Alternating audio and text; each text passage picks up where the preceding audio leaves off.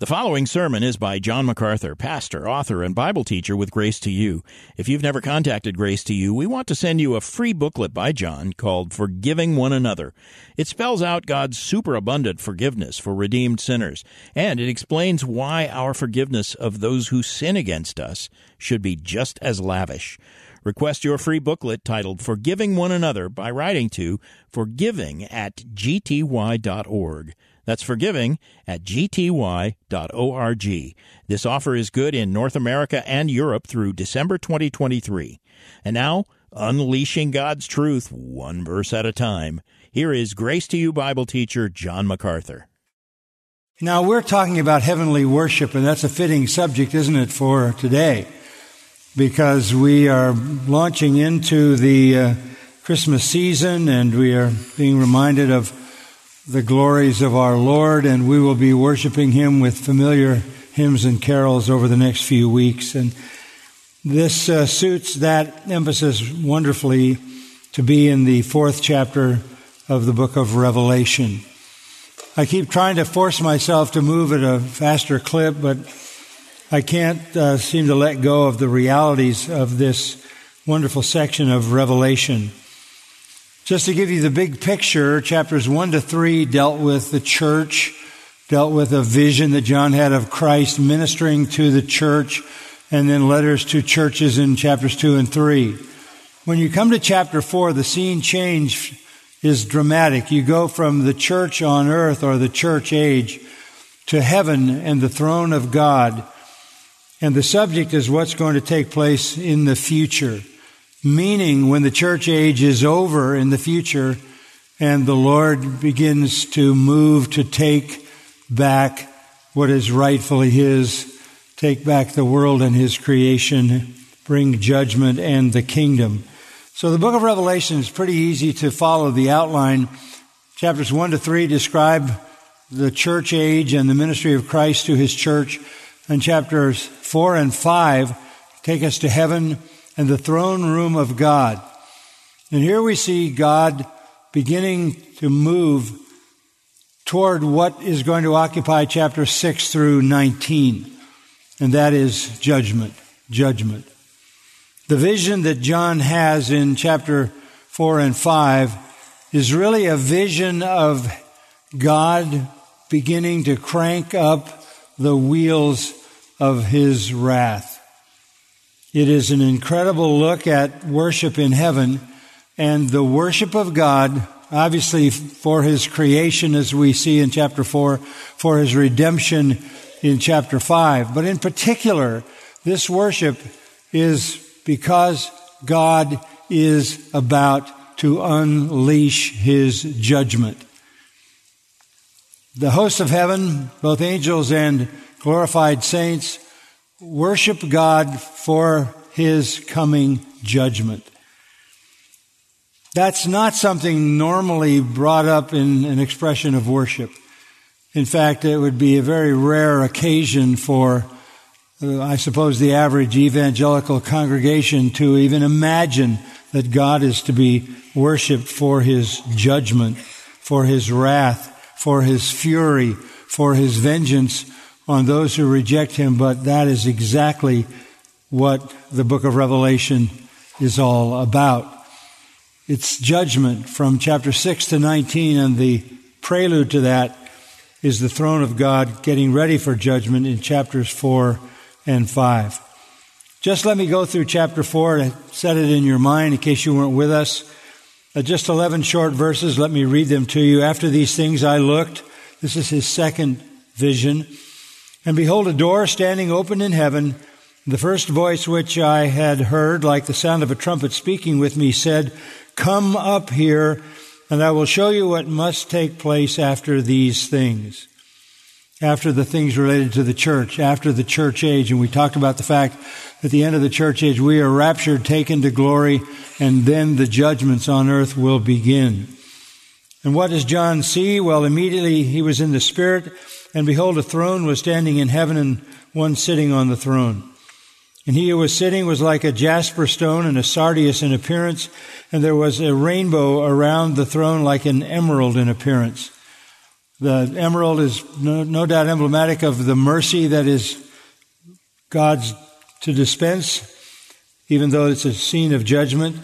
The jasper and the sardius are reminiscent of the tribes of Israel.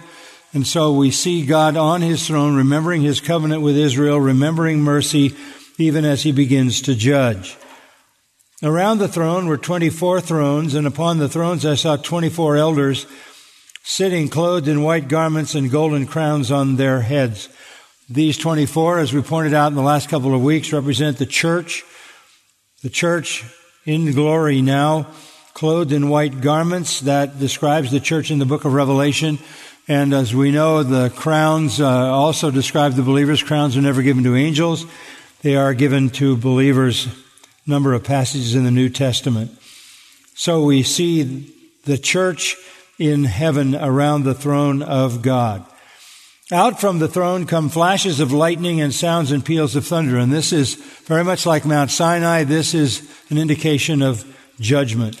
There were 7 lamps of fire like torches burning before the throne, which are the 7 spirits of God, or the 7-fold spirit as mentioned in Isaiah 11.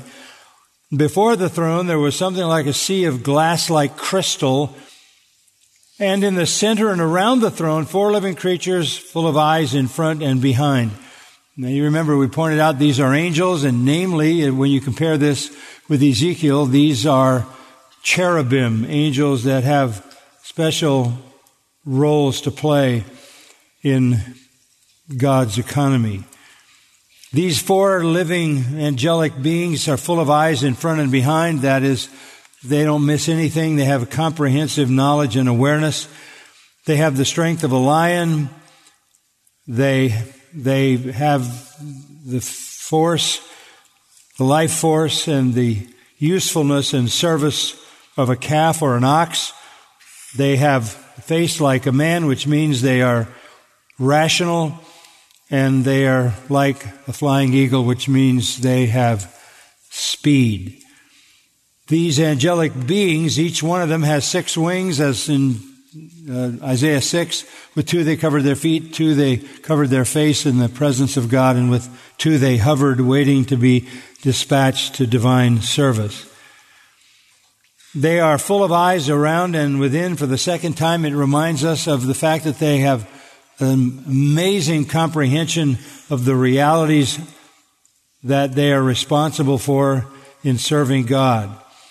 But the thing they do all the time comes up in verse 8. Day and night they do not cease to say. And this is their occupation at all times, and this is angelic worship. It is angelic worship. Now let's stop there for a moment and remind ourselves that the first time the Lord Jesus Christ came to earth, He came as a baby, He came as a human being, He lived a human life, and He came to not only live a righteous life, but to die on the cross as a substitution for those who are the elect of God. He came to save sinners. That's why His name was Jesus. Call Him Jesus. He'll save His people from their sins. He came to save sinners, to live, to die, to rise again for salvation. And on that is the powerful message, the only hope and the only transforming message for sinners that we call the good news, the gospel. Jesus came to provide salvation to sinners. When He arrived, according to Luke 2, the angels were there to announce and declare and worship Him. Glory to God in the highest, and on earth peace toward men with whom God is pleased, as we heard in that first Latin anthem. So the angels were offering their praise and worship at the first coming of Christ. There were also some saints who were praising God at the first coming. You would recognize them from the accounts of the birth of Christ. There was Anna, there was Simeon, there was Mary, and their testimonies as to the wonder of the arrival of Christ is the testimony of saints. So you have saints and angels hailing the arrival of the Son of God the first time He comes. The next time he comes is exactly where we are in Revelation 4. In anticipation of that, the angels again are worshiping, and they're not worshiping alone, because in verse 10 of the 4th chapter it says, the 24 elders also fall down before him who sits on the throne and will worship him who lives forever and ever. So you have angelic and saint worship. The first time he comes, you have the same thing the second time. The first worship was angels in heaven, saints on earth. This next time will be both saints and angels in heaven. Now here's the thing I want you to understand about this. They are worshiping in this chapter and the next one, chapter 5. They are worshiping God for His judgment. For His judgment. They're worshiping for the outpouring of His wrath. They're worshiping Him for vengeance. Even Mary, in her hymn of praise to her Lord, acknowledged that the Lord was coming to destroy the proud and to dethrone world rulers. You can't understand the purpose of Christ in the world unless you understand that He came the first time as a sacrifice for sin. He comes the second time as a judge. And the factors of that judgment are unleashed starting in chapter 6 all the way till chapter 19 when it presents the return of Christ Himself. But let's look particularly at verses 8 to 11. And I want to read these because here is the worship that is brought to God on His throne in heaven. 4 living creatures, they begin the worship in verse 8. Holy, holy, holy is the Lord God the Almighty, who was and who is to come. And when the living creatures give glory and honor and thanks to Him who sits on the throne, to Him who lives forever and ever, the 24 elders will fall down before Him who sits on the throne and will worship Him who lives forever and ever, and will cast their crowns before the throne, saying, Worthy are you, our Lord and our God, to receive glory and honor and power, for you created all things, and because of your will they existed and were created. Now we titled this series Heavenly Worship, and there is the substance of that heavenly worship, focusing on God on the throne. And focusing in particular at this picture on God about to unleash judgment. Once you hit chapter 6, it's horror after horror after horror all the way to chapter 19 until Christ returns. This is worshiping God for His vengeance. It may seem like a strange reality, but I'll show you how essential it is. One other note to make is that the angels are very much involved in this vengeance, this wrath. If you look at chapter 6, it all starts in verse 1. The Lamb, being Christ, breaks one of the 7 seals that seal the title deed to the creation. And one of the 4 living creatures, the cherubim, says with a loud voice like thunder, Come. That unleashes 7 seals of judgment. And it's inaugurated by that declaration by an angel. After the 7 seals are opened, you have 7 trumpet judgments that follow. Look at chapter 8. Now you come to the second string of judgments that flow out of the seals. And you will notice again down in verse 6, the 7 angels who had the 7 trumpets prepared themselves to sound them. The first sounded in verse 7. The second angel sounded in verse 8. So it goes through all 7. So the angels then are the ones who are the agents announcing each of these judgments from God. In chapter 15, again, the final series of judgments are described as bowls, like a wide open bowl that sloshes judgment on the earth. And this is also the work of angels to call these judgments into reality. Chapter 15, verse 1, 7 angels who had 7 plagues. These are the 7 bowls. Come down to chapter 15, verse 7. One of the 4 living creatures gave to the 7 angels 7 golden bowls full of the wrath of God who lives forever and ever. And the temple was filled with smoke from the glory of God and from his power. No one was able to enter the temple until the 7 plagues of the 7 angels were finished. And then when the bowls are poured out, the first angel, the second angel, the third angel, the 4th, the 5th, the 6th, the 7th, all these judgments literally are carried out to some extent by angels. This is consistent with what we know in Matthew 13 and Matthew 24 about angels participating in judgment. So the angels are worshiping God for the judgment of which they will be a part. It'll be part of their angelic service. They are praising God and worshiping God. Now listen, for final judgment. The reality of final judgment. All the sentient beings of heaven are celebrating judgment. And I emphasize that because I don't know that that's very often said.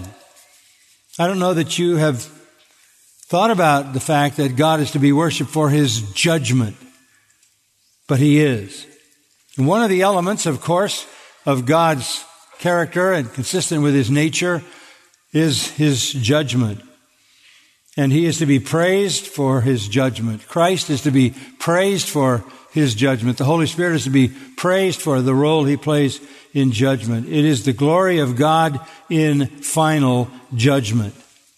Now, this is not abnormal if you know your Bible, because if you go back into the Psalms, you can almost open to any point in the Psalms and look at the Psalms that are on a given page, and you will find in those Psalms what are called imprecatory prayers or imprecatory praise.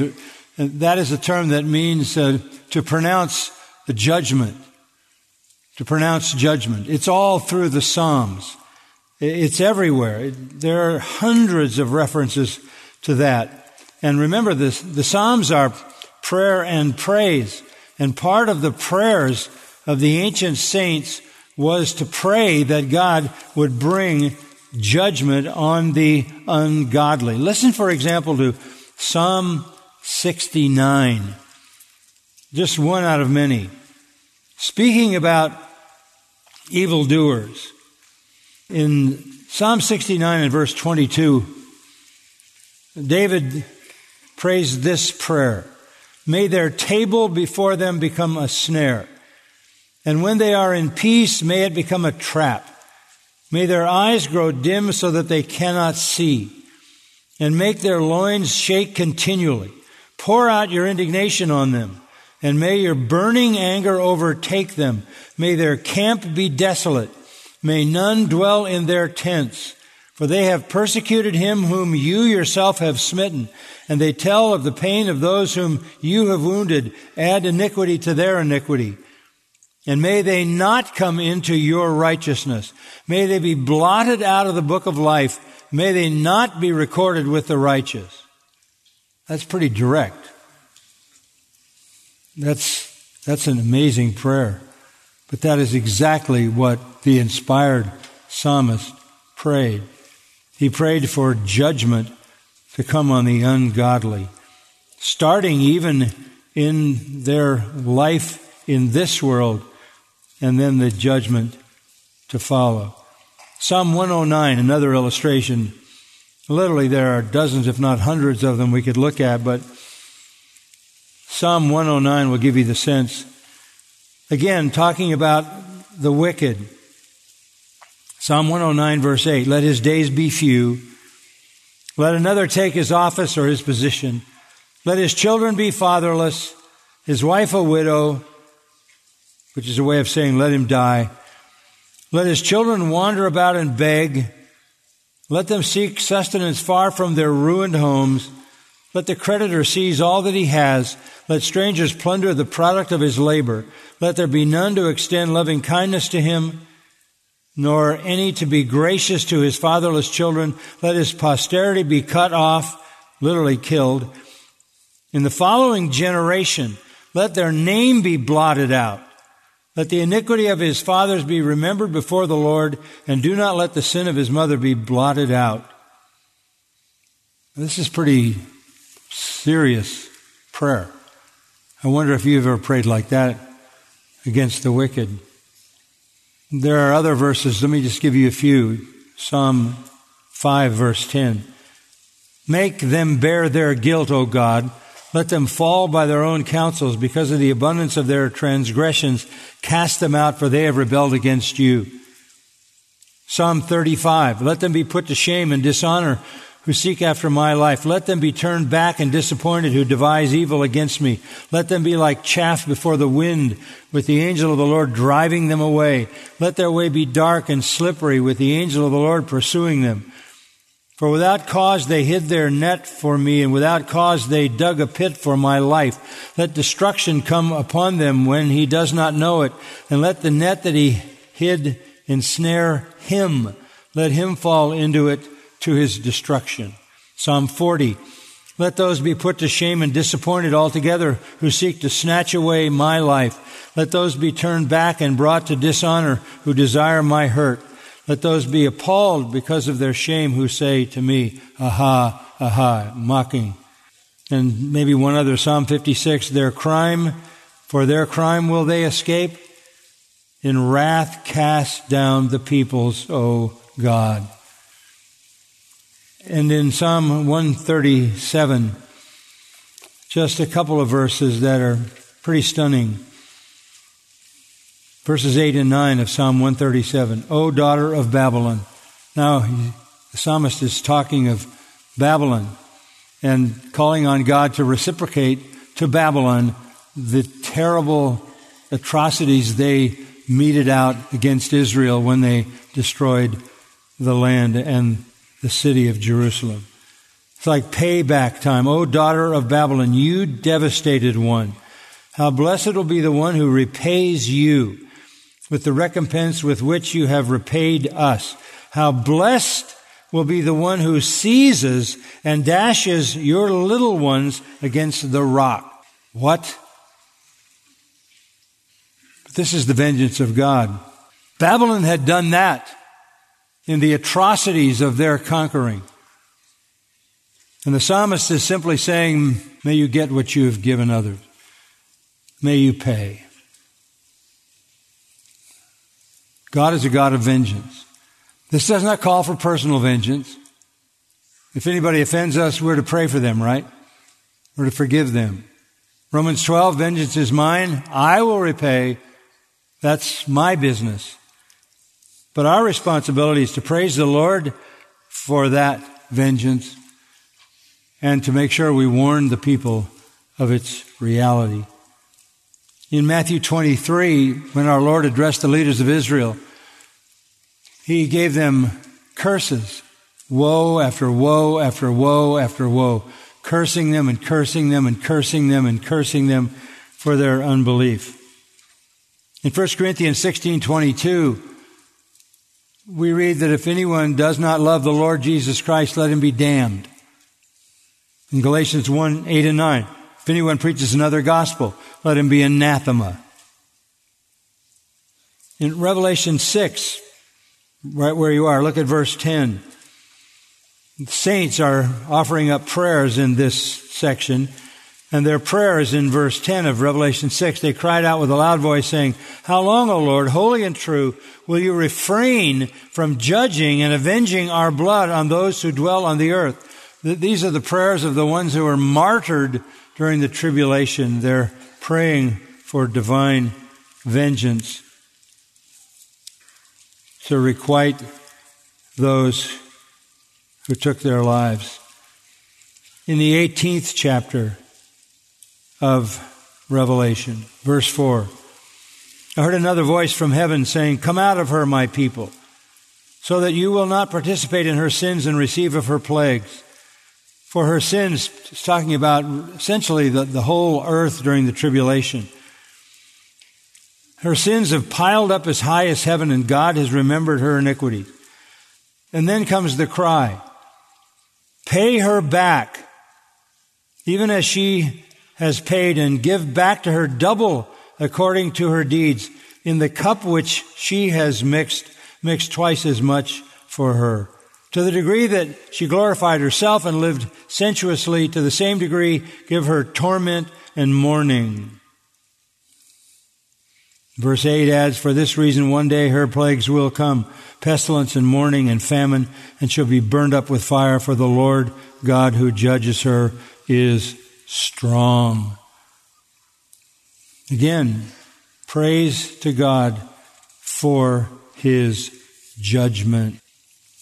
Only when we understand judgment, only when we understand being cursed, having damnation pronounced on you, can we understand Galatians chapter 3. Galatians chapter 3 speaks of our Lord. Listen to verse 10. Cursed is everyone who does not abide by all things written in the book of the law to perform them. Anybody who breaks God's law is cursed. No one is justified by the law before God. That's evident because the righteous man shall live by faith. Then verse 13, Christ redeemed us from the curse of the law, having become a curse for us. If you don't understand what it is that humanity faces, because everyone who's ever broken the law of God is cursed, if you don't understand that, then you don't understand the full undergirding reality of the sacrifice of Christ. You say a curse is a terrible thing. It's a terrible thing. It's the worst thing possible to be cursed by God. Everyone who's ever broken His law is cursed by God. Curses all through the Scripture are promised and given to those who reject Him. And if it's horrible to think about that, then think what the cross is, where Christ became a curse for us. He bore all the judgment of all those who were cursed and who believe in Him. Now there's theological warrant for this, for God's judgment, for Him to be praised. I'll just give you 4 things to think about, 4 features. First of all, His judgment is based on His Word. His judgment is based on His Word. Scripture is true. And Scripture promises again and again and again, He will judge. He will judge. You see it, don't you? In Genesis, in the judgment on Adam and Eve when they sin. You see it in Genesis in the flood, when God drowns the entire population of the world except for 8 souls. All throughout His Word, He pronounces the promise of judgment. Deuteronomy 28, God lays it out before the children of Israel going into the promised land. If you obey me, you'll be blessed. If you don't, you'll be cursed. The Old Testament is largely the history of the few who were blessed and the many who were cursed. God must judge because He pledged to do that. His Word demands it. So do His covenants. His covenants demand it. In Deuteronomy, He says, I have not forgotten my covenant. I have compassion on you, but my covenant of protection for you also incorporates my judgment on those who would destroy and harm you. God protects His people as a part of His covenant by punishing and destroying their enemies. And thirdly, His nature. He is righteous. He is just. He is holy. And righteous and holy and just perfection, such as He possesses, demands that sin be dealt with. And then finally, His power. His judgment is based on His word or His promise, on His covenants and their fulfillment, on His nature and on His power. That is to say, He possesses the power to judge sin completely, totally, finally, and forever. The Lord keeps the unrighteous under punishment to the day of judgment. 2 Peter 2. The Lord knows how to mete out judgment, and no one can stand against it. I want to add that all throughout the Old Testament and all throughout the Psalms, in the same Psalms that you read these threats and curses and pronunciations of vengeance and judgment, you inevitably have sections of those Psalms that contain mercy, reminding us that the throne of God is a throne of mercy, but when that mercy is rejected, one is left with nothing but divine judgment. So with that in mind, let's come to the throne and see what is being said. Verse 8. 4 living creatures start the worship for God as He begins the work of vengeance and wrath.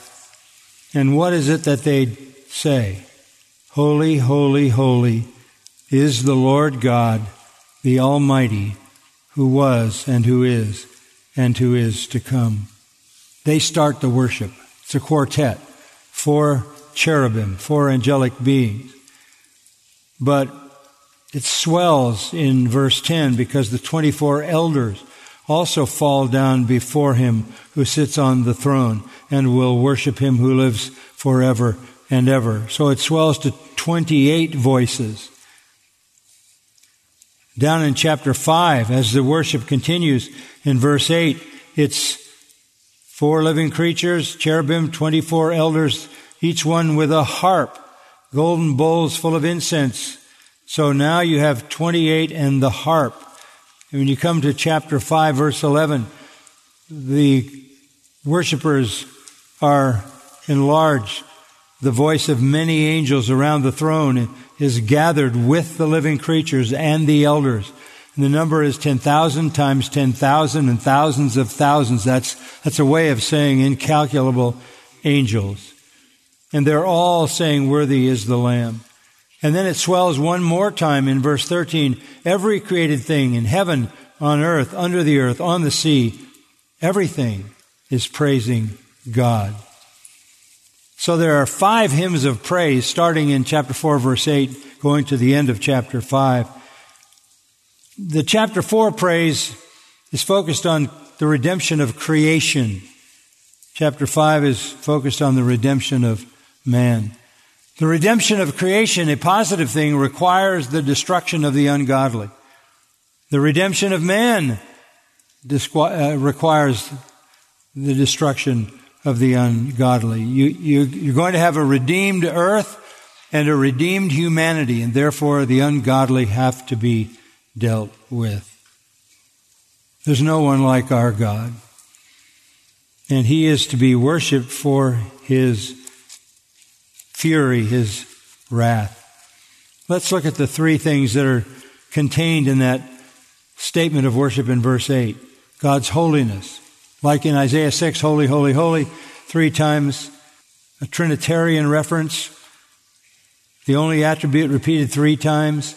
The summation of all that God is, meaning completely separate from sin, separate from evil in any form and every form. He is free from, untouched by any mixture or presence of evil, error, or wrong. Exodus 15:11 says He's majestic in holiness. Psalm 47 says He sits on His holy throne. Psalm 27 says holiness is the beauty of the Lord. It is His shining glory and majesty. Psalm 111 says holy and awesome is His name. And holiness incorporates His fury over sin. 1 Samuel 6:20, who can stand before this holy God? Psalm 89 verse 7, God is greatly to be feared. And Job 13:11 says, shall not His excellency make you afraid? Make you afraid. Even Isaiah was struck with his own sinfulness, and the fear was overwhelming that he pronounced a curse on himself and said he was a man of unclean lips. So worship recognizes God's holiness. All his judgment is predicated on his holiness.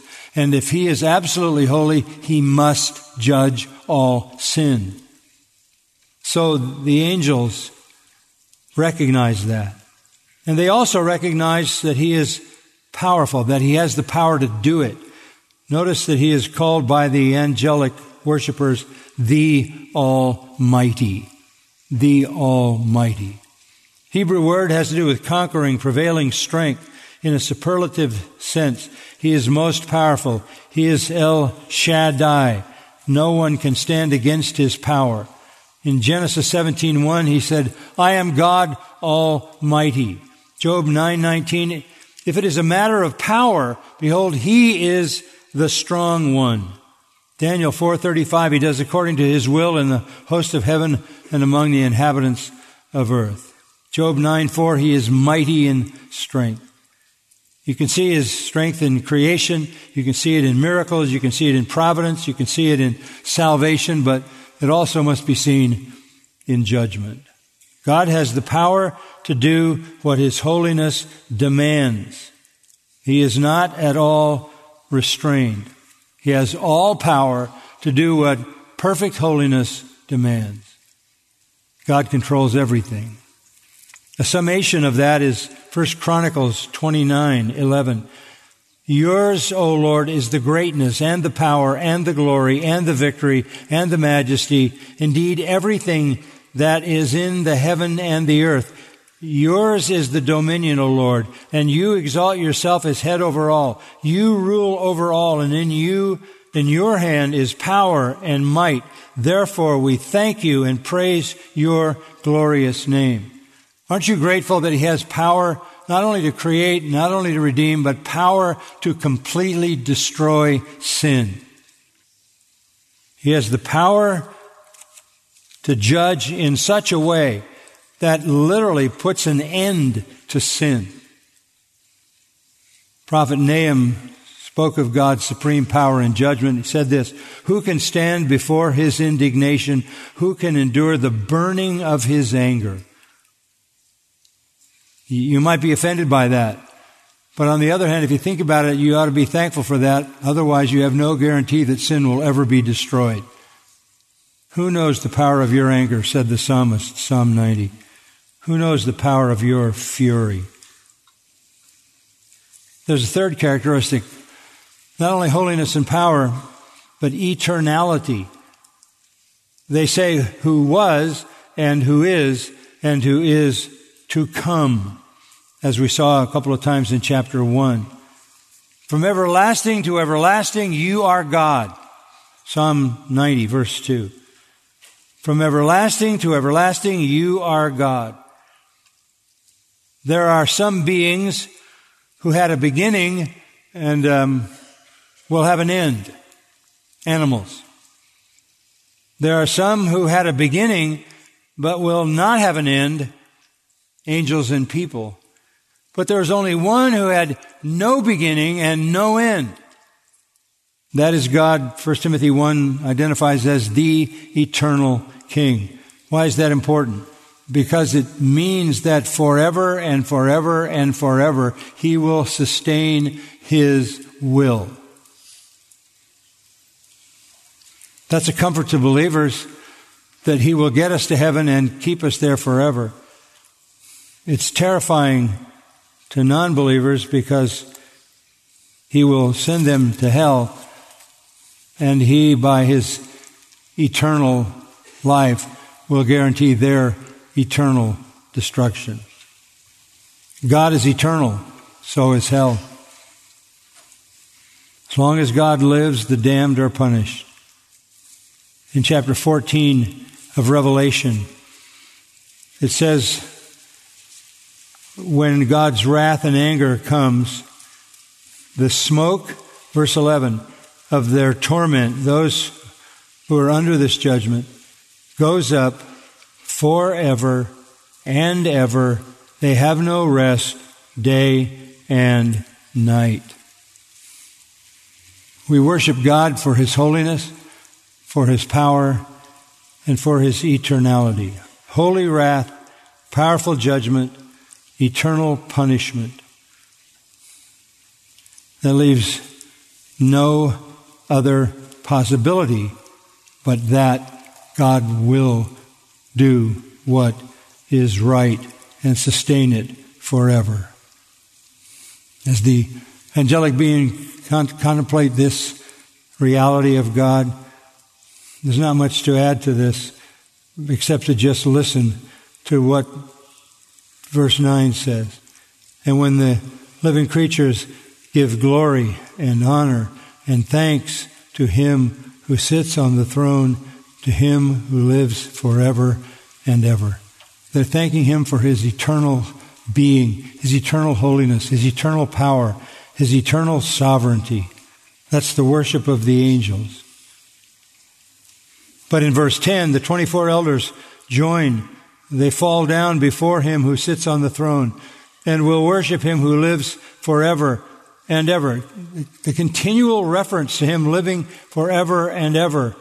So important to the reality of eternal blessing and eternal punishment.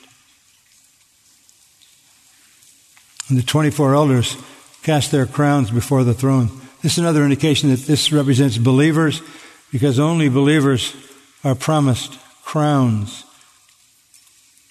So the saints who have been given their reward look at their reward and have only one response, and that is to put it at the feet of the one who is holy, powerful, and everlasting. No thought for their own glory, no concern for themselves, perfect holy reverence, profound supernatural gratitude focuses all the adoration, all the praise on God.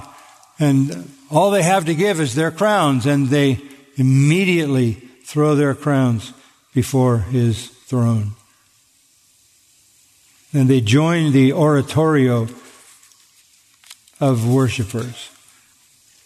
Verse 11, they say, "Worthy are you, our Lord and our God, to receive glory and honor and power, for you created all things. And because of your will, they existed and were created." Why the focus on creation? As a final recognition that everything belongs to God. He's not stepping out of bounds by doing what he's doing in judgment. It's his creation. It's his creation. Worshiping God for judgment seems like such a rare reality.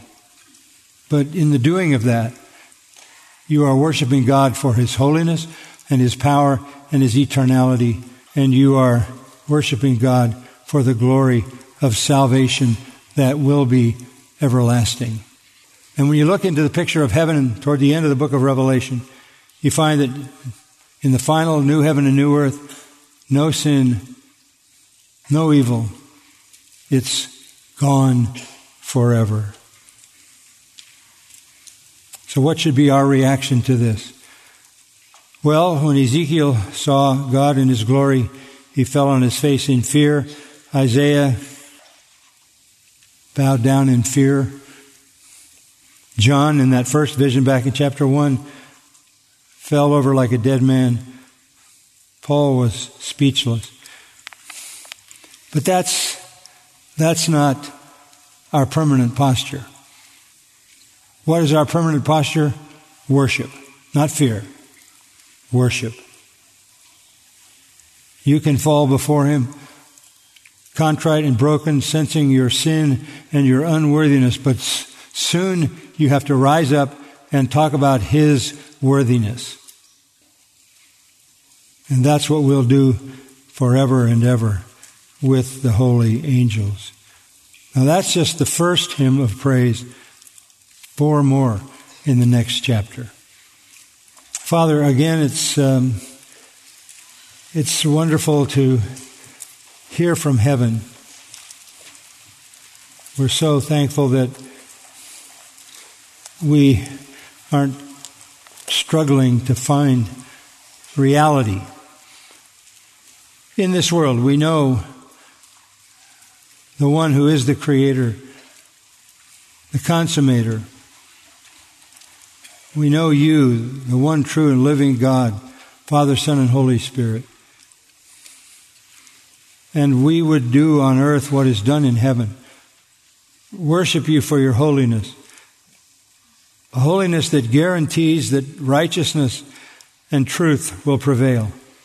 We would worship you for your power, a guarantee that sin and evil and wickedness in every form will be overpowered and destroyed forever.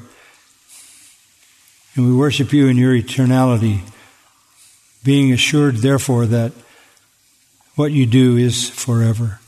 Our heaven is forever. Your promises to us are for a forever life of joy and peace and unimaginable satisfaction. But in thinking about that, we're reminded as well that hell is forever. And like the Apostle John, who contemplating this later in the book of Revelation said, "It was sweet in my mouth, but bitter in my stomach." It is sweet to think of you, O God, in all power and all holiness and purity, as the Eternal One, sovereignly controlling everything. It is wonderful for us to look at the day of judgment in which you vindicate your name, in which all blasphemy, all rejection is forever done away. And you will be glorified forever and ever. We have to understand the sweetness of that. But at the same time, John felt the sweetness, but the bitterness of realizing that the same reality that is sweet to the believer is a horribly bitter reality to the believer who understands the sinfulness of sin and the eternality of hell. Lord, may we be like John, rejoicing on the one hand for you to be glorified and for your enemies to be forever banished. But at the same time, may our hearts reach out in compassion and love toward those who are outside of your blessing. And may it be the passion of our lives to bring them the gospel that saves. You've called us to do that. That's why we're here. We're not sitting waiting for wrath, but knowing the terror of the Lord, we persuade men of the glory of the gospel. Use us to that end, we pray. Amen. You've been listening to John MacArthur, Bible teacher with Grace to You. For free access to all of John's lessons and a listing of study Bibles and books available for sale, visit Grace to You's website at gty.org. John MacArthur and Grace to You reserve all copyright protection under applicable law. Our copyright policy is available at gty.org, and it includes instructions for and limitations on duplicating this digital file.